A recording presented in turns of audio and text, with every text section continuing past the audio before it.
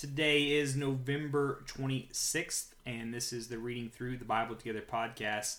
My name is Blake Farley. As always, I'm reading out of the New Living Translation, NLT, and today's Old Testament reading comes to us from Daniel chapter 2, verse 24, through chapter 3, verse 30.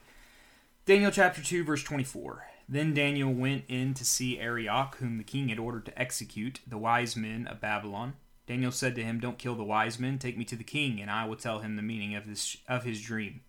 Arioch quickly took Daniel to the king and said, "I have found one of the captives from Judah, who will tell the king the meaning of his dream." The king said to Daniel, also known as Belshazzar, "Is this true? Can you tell me what my dream was and what it means?" Daniel replied, "There are no wise men, enchanters, magicians, or fortune-tellers who can reveal the king's secret. But there is a God in heaven who reveals secrets, and he has shown King Nebuchadnezzar what will happen in the future. Now I will tell you your dream and the visions you saw as you lay on your bed. While your majesty was sleeping, you dreamed about coming events. He who reveals secrets has shown you what is going to happen. And it is not because I am wiser than anyone else that I know the secret of your dream, but because God wants you to understand what was in your heart. In your vision, your majesty, you saw standing before you a huge, shining statue of a man. It was a frightening sight. The head of the statue was made of fine gold. Its chest and arms were silver. Its belly and thighs were bronze. Its legs were iron, and its feet were a combination of iron and baked clay. As you watched, a rock was cut from a mountain, but not by human hands. It struck the feet of iron and clay, smashing them to bits. The whole statue was crushed into small pieces of iron, clay, bronze, silver, and gold. Then the wind blew them away without a trace, like chaff on a threshing floor. But the rock that knocked the statue down became a great mountain that covered the whole earth. That was the dream. Now we will tell the king what it means. Your majesty, you are the greatest of kings. The God of heaven has given you sovereignty, power, strength, and honor. He has made you the ruler over all the inhabited world, and has put even the wild animals and birds under your control. You are the head of gold. But after your kingdom comes to an end, another kingdom inferior to yours will rise to take your place. After that kingdom has fallen, yet a third kingdom, represented by bronze, will rise to the rule of the world. Following that kingdom, there will be a fourth one, as strong as iron. That kingdom will smash and crush all previous empires, just as iron smashes and crushes everything it strikes. The feet and toes you saw were a combination of iron and baked clay, showing that this kingdom will be divided, like iron and mixed with clay. It will have some of the strength of iron, but while some parts of it will be as strong as iron, other parts of it will be as weak as clay. The mixture of iron and clay also shows that these kingdoms will try to strengthen themselves by forming alliances with each other through intermarriage, but they will not hold together, just as iron and clay do not mix. During the reigns of those kings, the God of heaven will set up a kingdom that will never be destroyed or conquered. It will crush all these kingdoms into nothingness, and it will stand forever. That is the meaning of the rock cut from the mountain, though not by human hands, that crushed to pieces the statue of iron, bronze, clay, silver, and gold. The great God was showing the king what will happen in the future. The dream is true, and its meaning is certain. Then King Nebuchadnezzar threw himself down before Daniel and worshipped him. He commanded his people to offer sacrifices and burn sweet incense before him. The king said to Daniel, "Truly your God is the greatest of gods, the Lord over kings, a revealer of mysteries, for you have been able to reveal the secret." Then the king appointed Daniel to a high position and gave him many valuable gifts. He made Daniel rule over the whole province of Babylon, as well as chief over all his wise men. At Daniel's request, the king appointed Shadrach, Meshach, and Abednego to be in charge of all the affairs of the province of Babylon, while Daniel remained in the king's court. Chapter 3, beginning with verse 1. King Nebuchadnezzar made a gold statue, 90 feet tall and 9 feet wide, and set it up on the plain of Dura in the province of Babylon. Then he sent messages to the high officers, officials, governors, advisors, treasurers, judges, magistrates, and all the provincial officials to come to the dedication of the statue he had set up. So all these officials came and stood before the statue King Nebuchadnezzar had set up. Then a herald shouted out, "People of all races and nations and languages, listen to the king's command. When you hear the sound of the horn, flute, zither, lyre, harp, pipes, and other musical instruments, bow to the ground to worship King Nebuchadnezzar's gold statue. Anyone who refuses to obey will immediately be thrown into a blazing furnace. So at the sound of the musical instruments, all the people, whatever their race or nation or language, bowed to the ground and worshipped King Nebuchadnezzar's gold statue that he had set up. But some of the astrologers went to the king and informed on the Jews. They said to King Nebuchadnezzar, "Long live the king! You issued a decree requiring all people to bow down and worship the gold statue when they hear the sound of the horn, flute, zither, lyre, harp, pipes, and other musical instruments. That decree also states that those who refuse to obey must be thrown into a blazing furnace. But there are some Jews, Shadrach, Meshach, and Abednego, whom you have put in charge of the province of Babylon. They pay no attention to you, your majesty. They refuse to serve your gods, and do not worship the gold statue you have set up." Then Nebuchadnezzar flew into a rage, and ordered Shadrach, Meshach, and Abednego be brought before him. When they were brought in, Nebuchadnezzar said to them, "Is it true, Shadrach, Meshach, and Abednego, that you refuse to serve my gods, or to worship the gold statue I have set up? I will give you one more chance to bow down and worship the statue I have made when you hear the sound of the musical instruments. But if you refuse, you will be thrown immediately into the blazing fire. And then what God will be able to rescue you from my power?" Shadrach, Meshach, and Abednego replied, "O Nebuchadnezzar, we do not need to defend ourselves before you. If we are thrown into the blazing furnace, the God whom we serve is able to save us. He will rescue us from your power, your majesty. But even if he doesn't, we want to make it clear to you, your majesty, that we will never serve your gods or worship the gold statue you have set up." Nebuchadnezzar was so furious with Shadrach, Meshach, and Abednego that his face became distorted with rage. He commanded that the furnace be heated 7 times hotter than usual. Then he ordered some of the strongest men of his army to bind Shadrach, Meshach, and Abednego and throw them into the blazing furnace. So they tied them up and threw them into the furnace, fully dressed in their pants, turbans, robes, and other garments. And because the king in his anger had demanded such a hot fire in the furnace, the flames killed the soldiers as they threw these 3 men in. So Shadrach, Meshach, and Abednego, securely tied, fell into the roaring flames.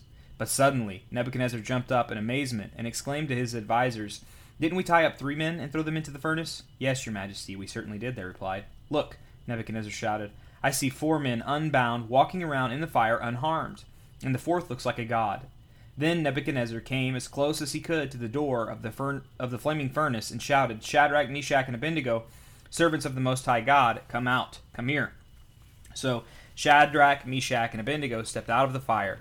Then the high officers, officials, governors, and advisers crowded around them and saw that the fire had not touched them. Not a hair on their heads was singed, and their clothing was not scorched. They didn't even smell of smoke.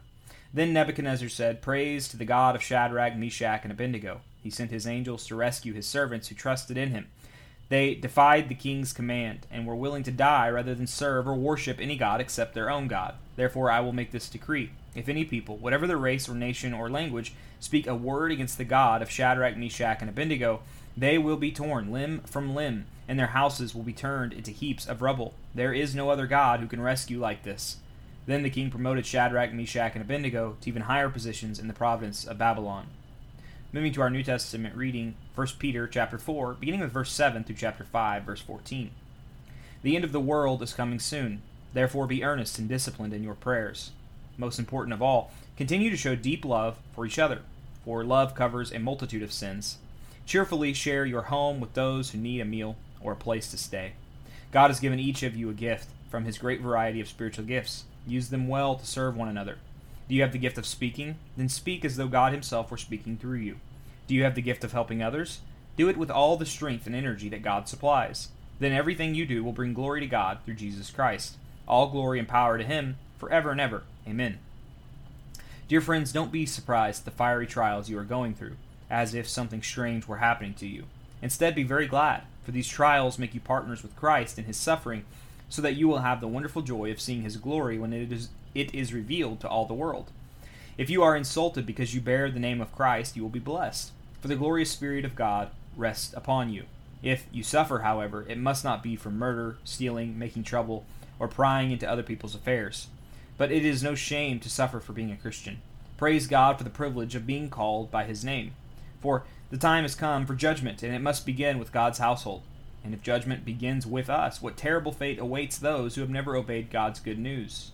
And also, if the righteous are barely saved, what will happen to godless sinners? So, if you are suffering in a manner that pleases God, keep on doing what is right, and trust your lives to the God who created you, for he will never fail you. moving into chapter 5, beginning with verse 1. And now a word to you who are elders in the churches. I too am an elder and a witness to the sufferings of Christ, and I too will share in his glory when he is revealed to the whole world. As a fellow elder, I appeal to you. Care for the flock that God has entrusted to you. Watch over it willingly and not grudgingly, not for what you will get out of it, but because you are eager to serve God. Don't lord it over the people assigned to your care, but lead them by your own good example. And when the great shepherd appears, you will receive a crown of never-ending glory and honor. In the same way, you who are younger must accept the authority of the elders, and all of you dress yourselves in humility as you relate to one another. For God opposes the proud, but gives grace to the humble. So humble yourselves under the mighty power of God, and at the right time he will lift you up in honor. Give all your worries and cares to God, for he cares about you. Stay alert. Watch out for your great enemy, the devil. He prowls around like a roaring lion, looking for someone to devour. Stand firm against him, and be strong in your faith. Remember that your family of believers all over the world is going through the same kind of suffering you are. In his kindness, God called you to share in his eternal glory by means of Christ Jesus. So after you have suffered a little while, he will restore, support, and strengthen you, and he will place you on a firm foundation. All power to him forever. Amen. I have written and sent this short letter to you with the help of Silas, whom I commend to you as a faithful brother. My purpose in writing this is to encourage you and assure you that what you are experiencing is truly part of God's grace for you. Stand firm in this grace. Your sister church here in Babylon sends you greetings, and so does my son Mark. Greet each other with a kiss of love. Peace be with all of you who are in Christ. And now we will be moving into our Proverbs reading for the day, which comes to us from Proverbs chapter 28, verses 15 and 16. A wicked ruler is as dangerous to the poor as a roaring lion or an attacking bear. A ruler with no understanding will oppress his people, but one who hates corruption will have a long life. Finally, we will be reading Psalm 119, verses 81 through 96, in a posture of prayer. Kaf. I am worn out waiting for your rescue, but I have put my hope in your word. My eyes are straining to see your promises come true. When will you comfort me? I am shriveled like a wineskin in the smoke, but I have not forgotten to obey your decrees. How long must I wait? When will you punish those who persecute me, these arrogant people who hate your instructions? Who have dug deep pits to trap me. All your commands are trustworthy. Protect me from those who hunt me down without cause. They almost finished me off, but I refused to abandon your commandments. In your unfailing love, spare my life. Then I can continue to obey your laws. Lambda. Your eternal word, O Lord, stands firm in heaven. Your faithfulness extends to every generation, as enduring as the earth you created. Your regulations remain true to this day, for everything serves your plans. If your instructions hadn't sustained me with joy, I would have died in my misery. I will never forget your commandments, for by them you give me life. I am yours. Rescue me. For I have worked hard at obeying your commandments. Though the wicked hide along the way to kill me, I will quietly keep on my mind your laws. Even perfection has its limits, but your commands have no limit.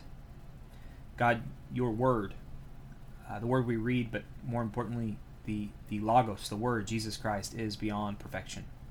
Lord, may his words and his commands, namely the most important commands, to love others as he has loved us, and to love him as he has loved us, God. To love God and love others. May those commands be written on our hearts and ever on our mind today as we live. It's in your name we pray. Amen. Well, thank you for joining me for today's reading, friends, and I hope to see you back here tomorrow for another day of reading through the Bible together.